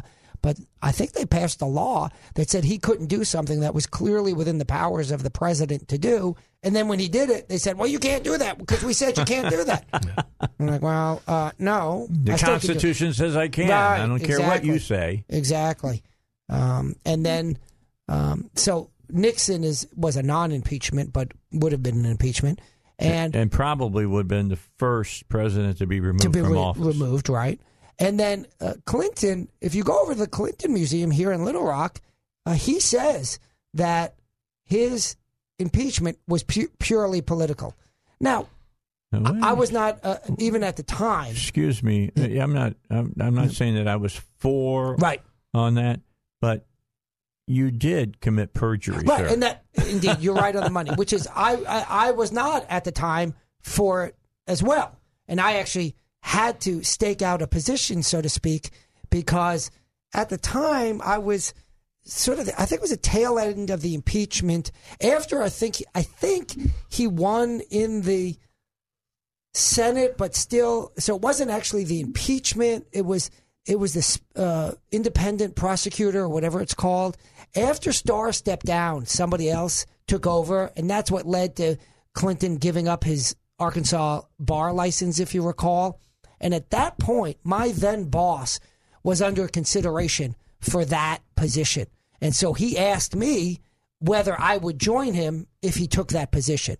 And I said I would. And it was at that point I also said to him, however, you need to understand sort of my position on this. Although my job is not to have a position. My job is not to be like Strzok or Page or all of these other political cronies at the FBI.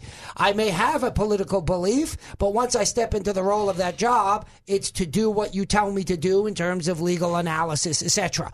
And so, but I always told my bosses that I would share with them sort of the bigger picture that I saw. And so even back then, I had some analysis of what was going on there, and I didn't think it was great what was happening. Not sort of. I didn't think that it was the type of matter that would really implicate the issues that should be implicated. All right. By the way, we had a caller call in from Sherwood asking about the thing about governors and AGs of the states suing the Speaker of the House and things of that nature, and that they heard from Carrie Ann Hall. It did not connect with me. He really meant Chris Ann Hall, who has been on my show. And I might have to give her a call, and it won't be until the beginning of the year, and have her come on and talk about this. Although, hey, just go online to Chris Ann Hall and her website. See if there's a phone number there. Call her and ask her if she can give us a few minutes. What? I don't know who she is. What is the issue that she has dealt with? Well, she's basically a constitutional scholar. Oh, okay. All right. Very, very good and very, very conservative. Got it. It would be very interesting to see what she said. Evidently, she's the one who brought up this thing about how governors and AGs can bring legal force against the Speaker of the House. What issue? For saying if they've not met the criteria of high crimes and misdemeanors and things of that nature. I'm not familiar with it at all. So, and there's some things that Chris has interesting information about that I had not heard of. When you mentioned Chris's name for a moment, I thought you were mentioning our good friend Chris Corbett. But I'll mention him only in the following sense, because there's a marginal overlap, which is, because Chris, has sued municipalities. He sued, for example, North Little Rock, and got a big check as a consequence, because the point is that we should not be so deferential to government cronies. That means your buddy, the Speaker of the House. That means my buddy. Right, it's a joke, right? That is a joke. Right, some bureaucrat in North Little Rock that's kicking down doors under false claims of, they're just trying to regulate our lives. And in this instance, I think Chris, they kicked down his door because they said he didn't meet the fire code or something like that. So they kicked down his door. That's real good for a fire code, by the way. It is. You know? I guess that would give you at least one exit. Exactly. Well, with the big check that he got, he can put in a few exits. Yeah, he can put some other doors in. That's right. Well, we kept Ed Monk here, and the big question that we discussed is this whole thing about the Chief Justice. Right. Only in the impeachment trial of the President of the United States does the Chief Justice, in this case it would be Justice Roberts. Right. During Clinton, it was Justice Rehnquist. Right. That was over. That trial. It says he presides over. He presides over it. What's the exact terminology?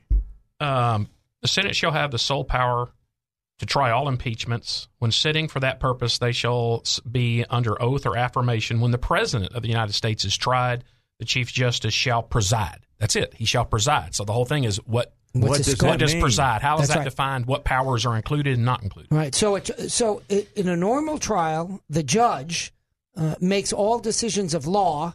He's the final arbiter, of correct? Law, not of fact. Okay. Right. So if you go in and you have a lawsuit against a guy that hit you at the stoplight, that's a classic example. Any of my former students or even current students know that I always use that as the example because it's sort of obvious, right? And so you're suing the guy that went through the light. You say you had the green. He says he had the green. That's a factual dispute. The jury decides that factual dispute. Let's say you want to put on a witness, and the witness says, well, Johnny told me. Objection, hearsay. You know, whenever you hear Johnny told me, somebody told me, hearsay. So that's a legal question. Is it hearsay? Well, a juror doesn't know how to define hearsay. Of course, Correct. We've all heard the term, and we have a sort of common sense understanding of it, but it's a legal term.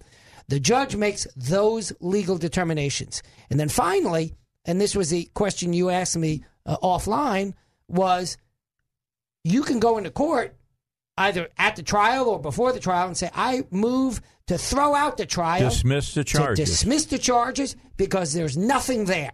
Mm-hmm. That is technically a legal question. Did you allege something that is a wrong? So if you say, well, I was driving down the street and I went through the red light and the other guy went through the green light, as he's supposed to do, and he hit me and I want $100. Well, the court will say, well, dismissed. He's allowed to go through the green light. You're the one that broke the law. So let me ask, this is the way I would look at it. Let's say Lindsey Graham. Yep. Senator Lindsey Graham. They've been going on with the trial for a week. Right. All right. He stands up and he says, Mr. Majority Leader, to Mitch McConnell, it's very obvious that the articles in impeachment are not, impeachable offenses, and I move that we dismiss the charges against the president. Right. Now, is that decided by Mitch McConnell, or is it decided by the Chief Justice? You're right to ask the question, and the answer is, I'm not sure. If it were an ordinary trial, it would be the judge. So the equivalent is, it would be the Chief Justice. So the question is, does the trial in the Senate operate identically to an ordinary trial in court? And if so, then it's the Chief Justice. Okay, now I'm gonna say it's not like a typical trial. I don't think it's identical. Because Mitch McConnell and the Republicans, since they control the Senate, will dictate how that trial is going to run. Well, yes, to some extent. Those are kind of the initial setup of the rules of debate, I guess. And that's initially decided by the majority leader. But once that's decided, the Chief Justice presides. And then what does it mean to preside? I don't have the answer on that, actually. We have a long, detailed history of what it means to preside in a civil or criminal trial. That's right. Normally. Right. We only have two instances of the Senate holding a trial for impeachment of a president. And there's nothing that I see in the Constitution that would require us to do the exact same thing here. Right. My guess is it could happen. I'm not saying it would, but the head of the Senate could disagree with the Chief Justice, could disagree with whoever is there from the side of the Democrat. They could all disagree. And as Robert says, I think what he said was, in a regular trial, the judge is the final arbiter. You can appeal that later, but the judge in the courtroom is the final arbiter. I don't know how it would turn out in an impeachment trial in the Senate with the Chief Justice presiding is the verb in the Constitution. Which would be interesting because it could bring everything to a screeching halt and end up in the full Supreme Court to decide. No, I don't think it goes to the Supreme Court. You can't go? I think that's it. I think it stays within that body. Oh, so they get to fight it out until they figure it out. Right. Huh? Meaning, if the Chief Justice, let's say the Chief Justice says, that's for me to decide, and he decides it, that's it. Because he's the final, he's the arbiter. He presides. He presides over and there's no appeal. Wow. Yeah, because that is not part of the normal hierarchy of courtroom process. So it doesn't thereafter go to the Supreme Court. It stays within that Senate. Because I know that some people are listening, so what does this all matter? Well, okay, well, I'm just telling you, I'm a wonk enough that this is interesting to me. Okay, but it's let's step it back one level of abstraction. That is, you have a Chief Justice in the process who presides. The scope of presiding we don't know offhand, and then the jury are the senators, and then whatever they decide, that's it. It's done. Okay, I got a question we'll start talking about when we come back. Yeah. Pelosi refuses to send the article of impeachment over to the Senate. Right. Can't McConnell just say, hey, look, you guys voted on them. We know what they are. If you don't want to bring them over, that's up to you. Right. That's just, what do you call that? When, they put it in a ministerial. cherry. Yeah, you take put it in a cherry box and you walk it over to us. If you don't want to do that, that's fine, but we're going to start doggone trial. I heard someone on the radio say that you're correct, but I think that's also an open question because nobody ever had to decide before. All right, what was that, Zach? 30 seconds. Yeah. I need to give you 30 seconds. Okay, we got to get a break. That's what he's telling me. Yeah. All right, we'll have more for you in just a moment. All right, we continue. Robert Steinbach is here.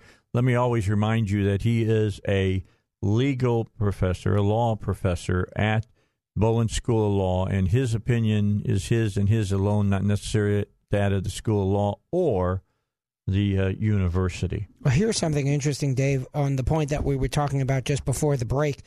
I'm reading an article online, and it says, unlike a courtroom where the judge's ruling is final, the Senate can override any decision by the Chief Justice by a majority.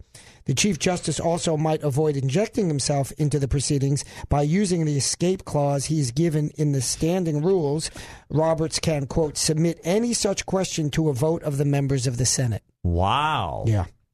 So unless they voted to change standing rules, that's what they would probably go by. That's what I gather, yes. Read again what the Senate can do in the Constitution. The Senate shall have the sole power to try all impeachments. When sitting for that purpose, they shall be on oath or affirmation. When the President of the United States is tried, the Chief Justice shall preside.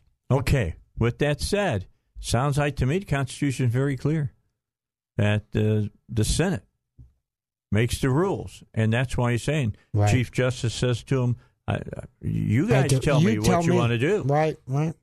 Because you're the ones who make the rules here. Right, because unlike a trial that is bound by the rules of evidence and the rules of civil procedure, it sounds like the Senate can set up a whole new set of rules. That's pretty incredible, and of course, too. The Senate would want to maintain at least some of the rules of evidence because we conservatives have aptly been complaining so far about the use of hearsay evidence. So I'm sure they're not going to waive that now.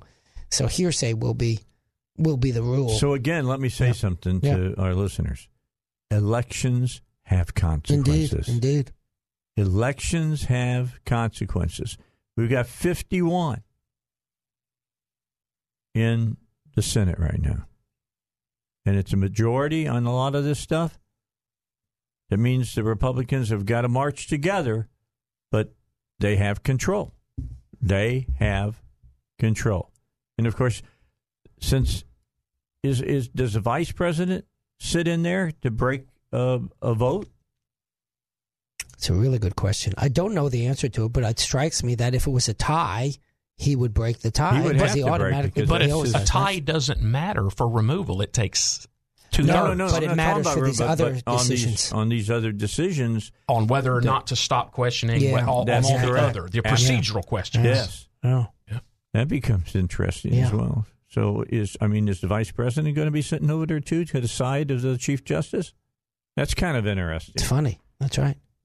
I mean, we're in uncharted territory That's here. right. I mean, well, seriously. the biggest uncharted territory is we have. Well, I don't know if it's uncharted now that I think of it. That is, we have an impeachment that isn't based on any criminal activity, but Johnson may have been the same.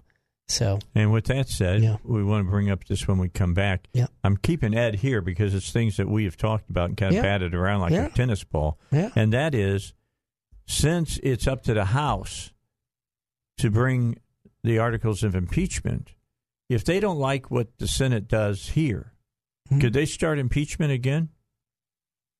Yeah, well, they can, sure. Maybe not on the exact same charges, albeit these charges are nebulous, right? Part of the problem is we're impeaching you because you were mean and we don't like how you behaved. Yeah. You know, it's kind of like those charges that sometimes you see in the military. I don't like those charges, by the way. Ed, was in the military for 20-something years and went to West Point. Now he's a firearms instructor and a cop. And what I don't like is, well, that's behavior unbecoming. Well, maybe, but says who, right? So, of course, the general's sitting in front of you, right? Exactly, right. And that's it's not really law when the law is the other guy doesn't like what you're doing. And of course, that's what's going on in impeachment, right? Yeah. It's they don't like Trump because he's brassy and brash. He is, by the way. So am I. And he's and he's staked out strong and conservative opinions, and they don't like it. Well, that's not a reason to indict someone. All right, we'll be right back. We got more to talk about, and then we'll talk about removing judges as well. Okay, back with you here on the Dave Elswick Show. We've been talking about this whole impeachment that's going on. First of all, we've dealt with a lot of different things. According to the Constitution, it says that the House shall bring forth the articles of impeachment, correct? They'll vote on it. They have the sole power to impeach. Okay. Nowhere does it say there that the Senate has to wait for them to deliver the articles of impeachment, does it? It doesn't say anything about articles delivering at all. It just says the Senate shall have the sole power to try all impeachments. So there has been an impeachment. So McConnell can say, on what you're trying to do, Nancy. Here's my thing about that. That's one option, and as I mentioned before the break, I think that's there's a plausible claim for that. But why? Maybe the better option is say, oh, Nancy, you don't want to bring it forward? Okay, well then don't. And we just go on with our business. And then a month later, Nancy decides that she thinks it's strategic to bring it forward. And you know what he does then? He says, we're not going to have a trial. Well, no, he says, I got it. I'll get to it when I can get to it now. Yeah. How's that? I'm going to wait. You waited? I can wait. Don't tell me I can't wait once you give it to me. Oh, I'll take it up. I'm not ignoring it. Well, he kind of said that in his speech because he said, we're going to let everything calm down because we're the more deliberative body. There you go. I mean, the problem I see, political problem I see with either or both sides delaying is it continues to be the lead story every hour on every news channel. And so it's 24/7 I'm not sure. Democrat news coverage. Well, all the mainstream media is 24/7 Democrat news coverage. Yeah. But putting that aside, I take your point. Here's my question, and Dave and I have discussed this many times already. I'm not sure that's not good for Trump.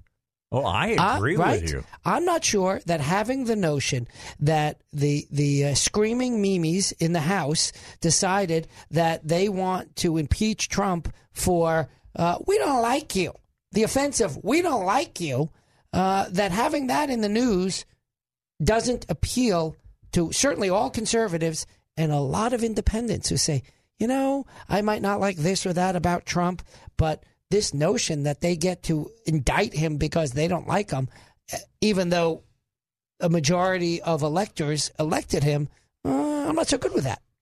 Well, I hope you two are right. Yeah. And I'm sure people that listen to Dave's show and shows like Dave's show hear this, but I think the people that don't actively look for conservative stuff, what they hear is the president's done some very horrible things. Well, those people are on the left, and it don't matter what they hear; it doesn't matter. Well, I'm not sure they're on the hate left. him. I think independents listen to talk radio. Well, whether they listen to talk radio or not, Ed's point is the mirror of what we're raising, right? In other words, Ed, you're right. I don't know. Yeah. I don't know. I hope they pay a price politically and legally. I hope in November. How involved are they? That's the question. Well, but the bigger question, I think, is having it in the news, does that help or hurt the president? And we don't know the answer to that question. But what we do know is over the last month or so, the tide has fallen in Trump's favor, That's right. Notwithstanding that's when the House proceeded and now gave the articles of impeachment. So let me just use a good point here. Biden led Trump in Pennsylvania by 12 points at the end of May. Right. While the impeachment was going on, people were getting tired of it. Trump now leads Biden, who's still the leading candidate for the Democrats.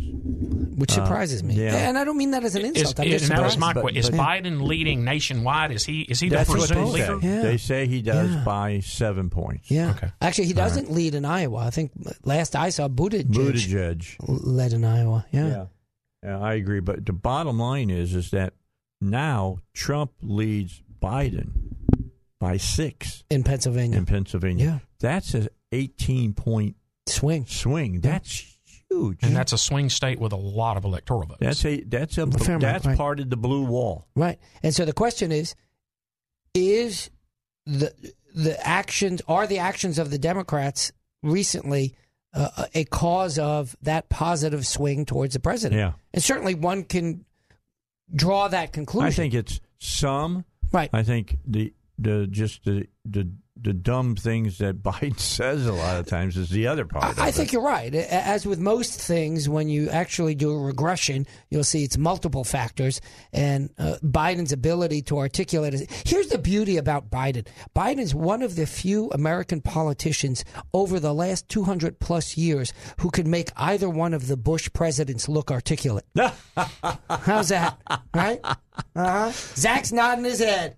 Oh, boy. Yeah, we never know what would come out of Biden's voice. Negative. Strategery. Yeah. He probably can figure out something worse than exactly. that, I'm sure. Well, what was it with, what was the story he was telling with the hair on his legs and Crack-a-Ball Jack? Yeah.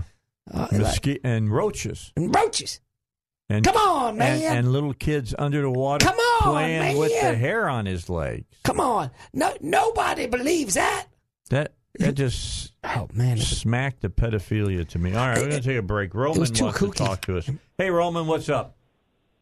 Hey, you guys are scaring me with that story about underwater stuff like that. No kidding. Really, I didn't make it. We're scared ourselves. Willies. I'll tell you, the skin is actually Quid pro crawling. Joe said that. Exactly.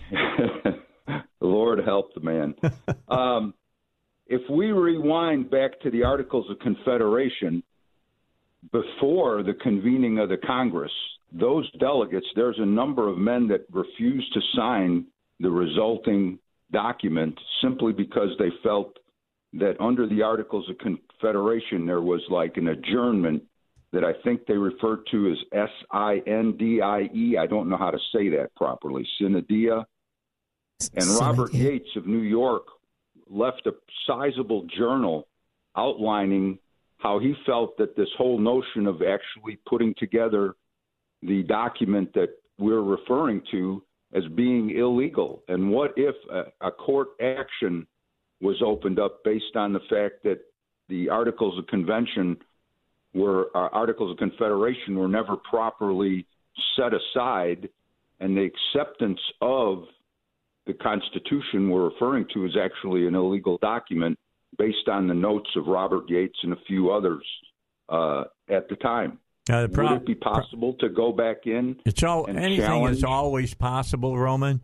Is it probable? The answer is, I think, a resounding no, for the simple reason if the judges can't read the Constitution and understand the words of the Constitution, how in hell are they ever going to go back and read, the words of the whole thing that was before it and say that it negates the Constitution. I appreciate God, but I don't see how that would ever work. Well, generally, courts don't look prior to the Constitution for other than common law doctrine, and that's a complicated way, perhaps, of simply saying how we generally do things. Okay, so before we come to the last break, I want to go back to this scenario that Ed brought up in basically the first hour. Scares the dickens out of me. Let's say one party, the leftist party that's out there, gets overriding control of the House, the Senate, and the presidency. And then they get tired of the Supreme Court overriding their decisions. If they've got 67, could they not completely manipulate the Supreme Court? They could do even more, because remember the filibuster rule, and that's why you say it's actually not 67, 60. You need 60 votes in the Senate to overcome a filibuster, but the adoption of the filibuster rule can be reversed by a vote of 51. So the Democrats, if they have a majority in the Senate, can do away with the filibuster rule.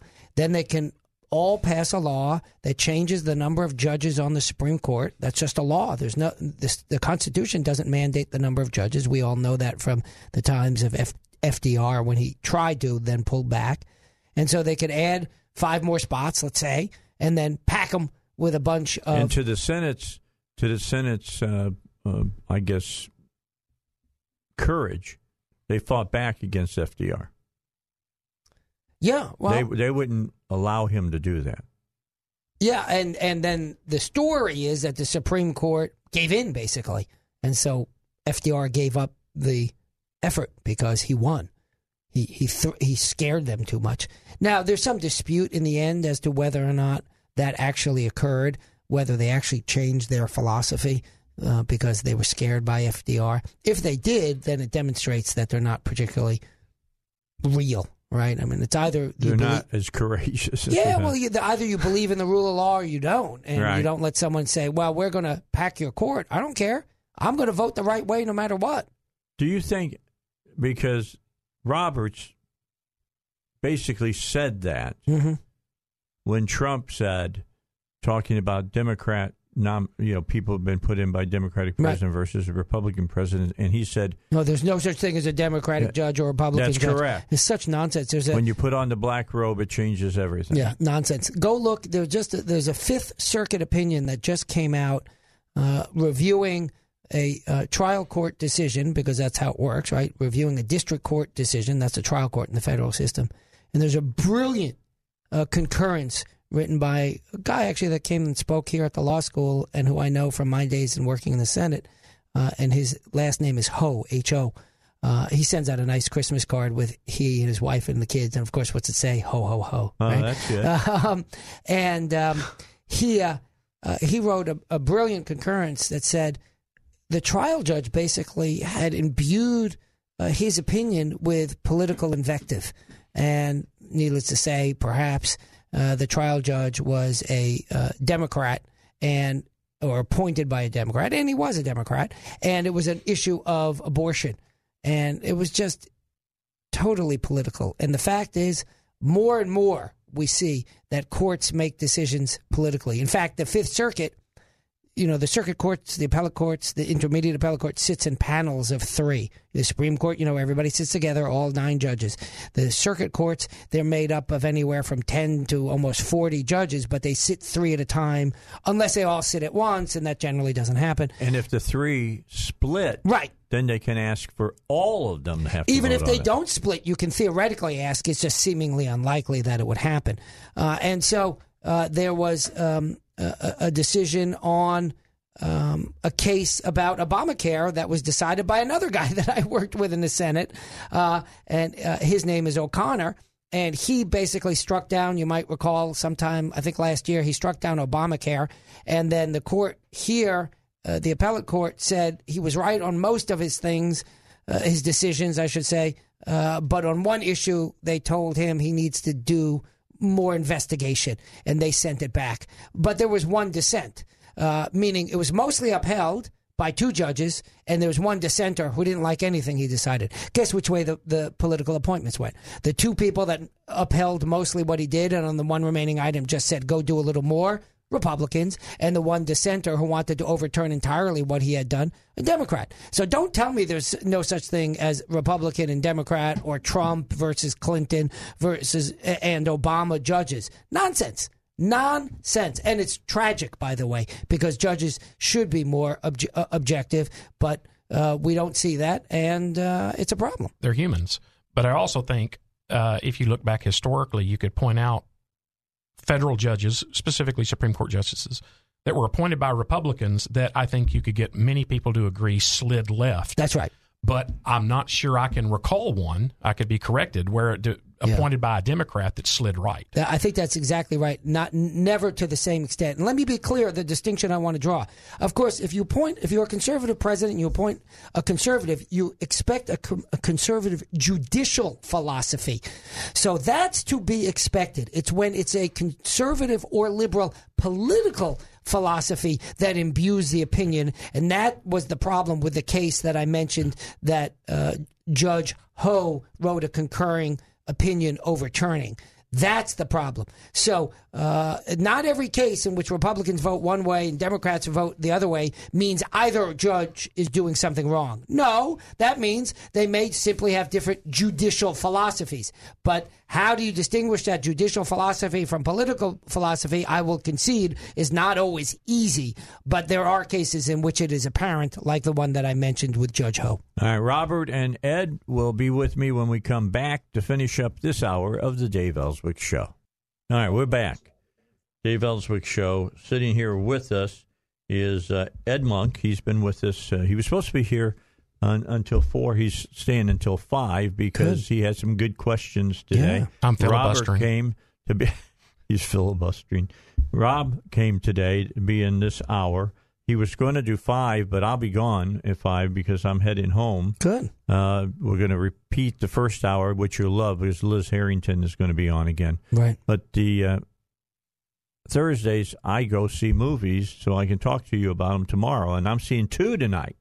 I'm seeing Jumanji 2, and then I'm walking out of Jumanji 2, and 20 minutes later, I will watch Star Wars 9. Oh, wow. So, I saw Midway, by the way. Did you like it? I liked it very much. It's a great movie, isn't it? It's a great movie. Makes you proud to be an American. Indeed. Did you like the things about John Ford? You know, the great movie director? Yeah, he was I thought that was interesting that they put that in there. Yeah. He was on Midway making a propaganda film is what he was doing, and he was there because they didn't figure they'd see any action. Right. And they're standing on top of a very visible and open area when the Zeros come in on the first pass on Midway Island, and they just about got their head shot off. Yeah. No, it was a very good movie. Yeah. If you get a chance to see it, go see it. I suggest, now I think it's probably out of most theaters. See it on the biggest TV you can watch it on. Because I just saw it in the theater yesterday, 2 days ago. Oh, is it still? Where's it at? Breckenridge. Oh, is it Breckenridge? Yeah. Okay. You need to go see it, Ed. Yeah. You'd really like it. Oh, yeah. You're a military guy, so you'll really like it. It's amazing. Yeah. And what's great about it, it's not like that really hokey Pearl Harbor they did a few years back. No, it's not with the love story. They started off with fighting. With the whole thing at Pearl Harbor, and the way they do it is awesome. It's very good. Yeah. It's awesome. Yeah. You're watching this little boy sitting at the table, and his plate starts shaking. There's a plate. There was, it's almost 400 zeros come zeroing in on Pearl Harbor. Right. And they get it's pretty gruesome in parts. Oh yeah. They're real about that. Tom Longfellow, I told this story a few weeks ago. Tom Longfellow was a salesman I worked with at the other radio station I used to work with, and he had a torpedo plane model that would hang over his cubicle. Mm-hmm. And I got into a discussion with him one day asking him about it, and he was the rear seater guy. The what? The rear seater? Yeah, he was one of the guys sat back with the machine gun trying to keep the other planes off your tail. Right. while you're flying in trying to drop this torpedo on a ship. He was at Midway. Wow. You realize, and I didn't realize that he was only one of the 3 planes that survived that first One pass. of every 3, yeah. Yeah. Unbelievable. Yeah. He passed away a few years ago, but he was one of my favorite people. He and I, whenever I was getting ready to go on the air, he'd always say, Dave, keep telling them the truth. Exactly. And that's what I do. That's right. That's what we're doing here today. I mean, yeah, we're knocking around some stuff, and you might go, what's so important about it? I'm telling you it's important because it could happen. Well, all of this analysis about the impeachment is actually quite important. In the end of the day, since we know what the numbers are, Trump is not going to be convicted, and that's a good thing. But nonetheless, the Democrats really have changed the dynamic historically. It will never be the same again. Now, some people alleged that occurred already with Clinton. No, I don't think that's true. He broke a law. Yeah, and to be clear, I said earlier in today's show that I was not a big fan at the time of what was happening with Clinton. But there was enough to distinguish it that even if you didn't like it, you could articulate it as not being an entirely political process. This has been entirely political. Well, here's the thing about Clinton. Clinton broke the law. I understand that. Here's what you had to decide. And I think it was bad, to be clear. I don't want to minimize that. Here's what was important. Was it important enough to drag the country through impeachment? That was where I no. Yeah, and as did I. That's exactly right. But because impeachment is scorched earth. That's right. And so that's why I had, even at the time, even though I take that charge very seriously, in fact, because I'm a lawyer, so it kind of perhaps means a little bit more to me than it might to the average Joe. That notwithstanding, I still didn't think it rose to the standard that you well articulated. But here, there's nothing. There's nothing. There's no standard. There's nothing. No. It's make-believe. Yeah, they made it up. Obstruction of Congress? Right. What the hell was that? I mean, for God's sakes, and we've already talked about this. You have separation of powers. Dave, obstruction of Congress, I'm looking to obstruct Congress. The more they do, the worse off we are. I'd like But Congress. who does Congress think that No, I'm just saying. I know. I'm being who does facetious Congress think that they are? Right. That they can say, we have the power to compel the president to do what we say. Because the president has powers, too. With no judicial review. They just use that as an excuse to create an articles of impeachment. That's right. It's all You've got to political theater. understand what the Constitution is all about. It's sort of like what I said, and maybe in the last couple of seconds, Ed may have a comment about when the Navy was trying to basically screw over that SEAL who was acquitted on all but one charges. I'm not saying he didn't do the other stuff. I don't have a clue. But what I can tell you is he was acquitted, and then they said, well, he still was essentially unbecoming. You know what? Yeah, because he posed with a corpse. Because he posed with a corpse, and therefore should lose his trident pin. It sounds like a little payback to me. Okay. Ed, what do you think? No, I think it was clearly, listen, we're in charge. Yeah. And we don't like what you did. Right. And if you won or lost, we don't care. That's right. All right, we're out of time. Ed Monk, thank you so much. Anytime, Dave. Appreciate you being on. Robert, always a pleasure to have you on the show. Always fun to be here. God bless. Be back with you tomorrow, 2 o'clock.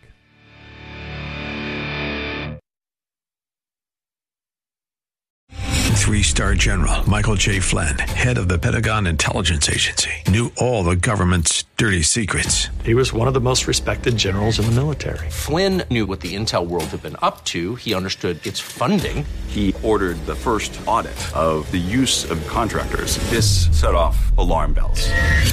The explosive new documentary, Flynn, Deliver the Truth, Whatever the Cost, uncovers the facts behind this scandal. Flynn told the truth. He was the most dangerous person for Donald Trump to hire. I find out the worst enemy that I'm going to face in my life is right here in America. They took my assessment and they wanted me to change it. And I was like, I'm not changing it. They had to get rid of Flynn.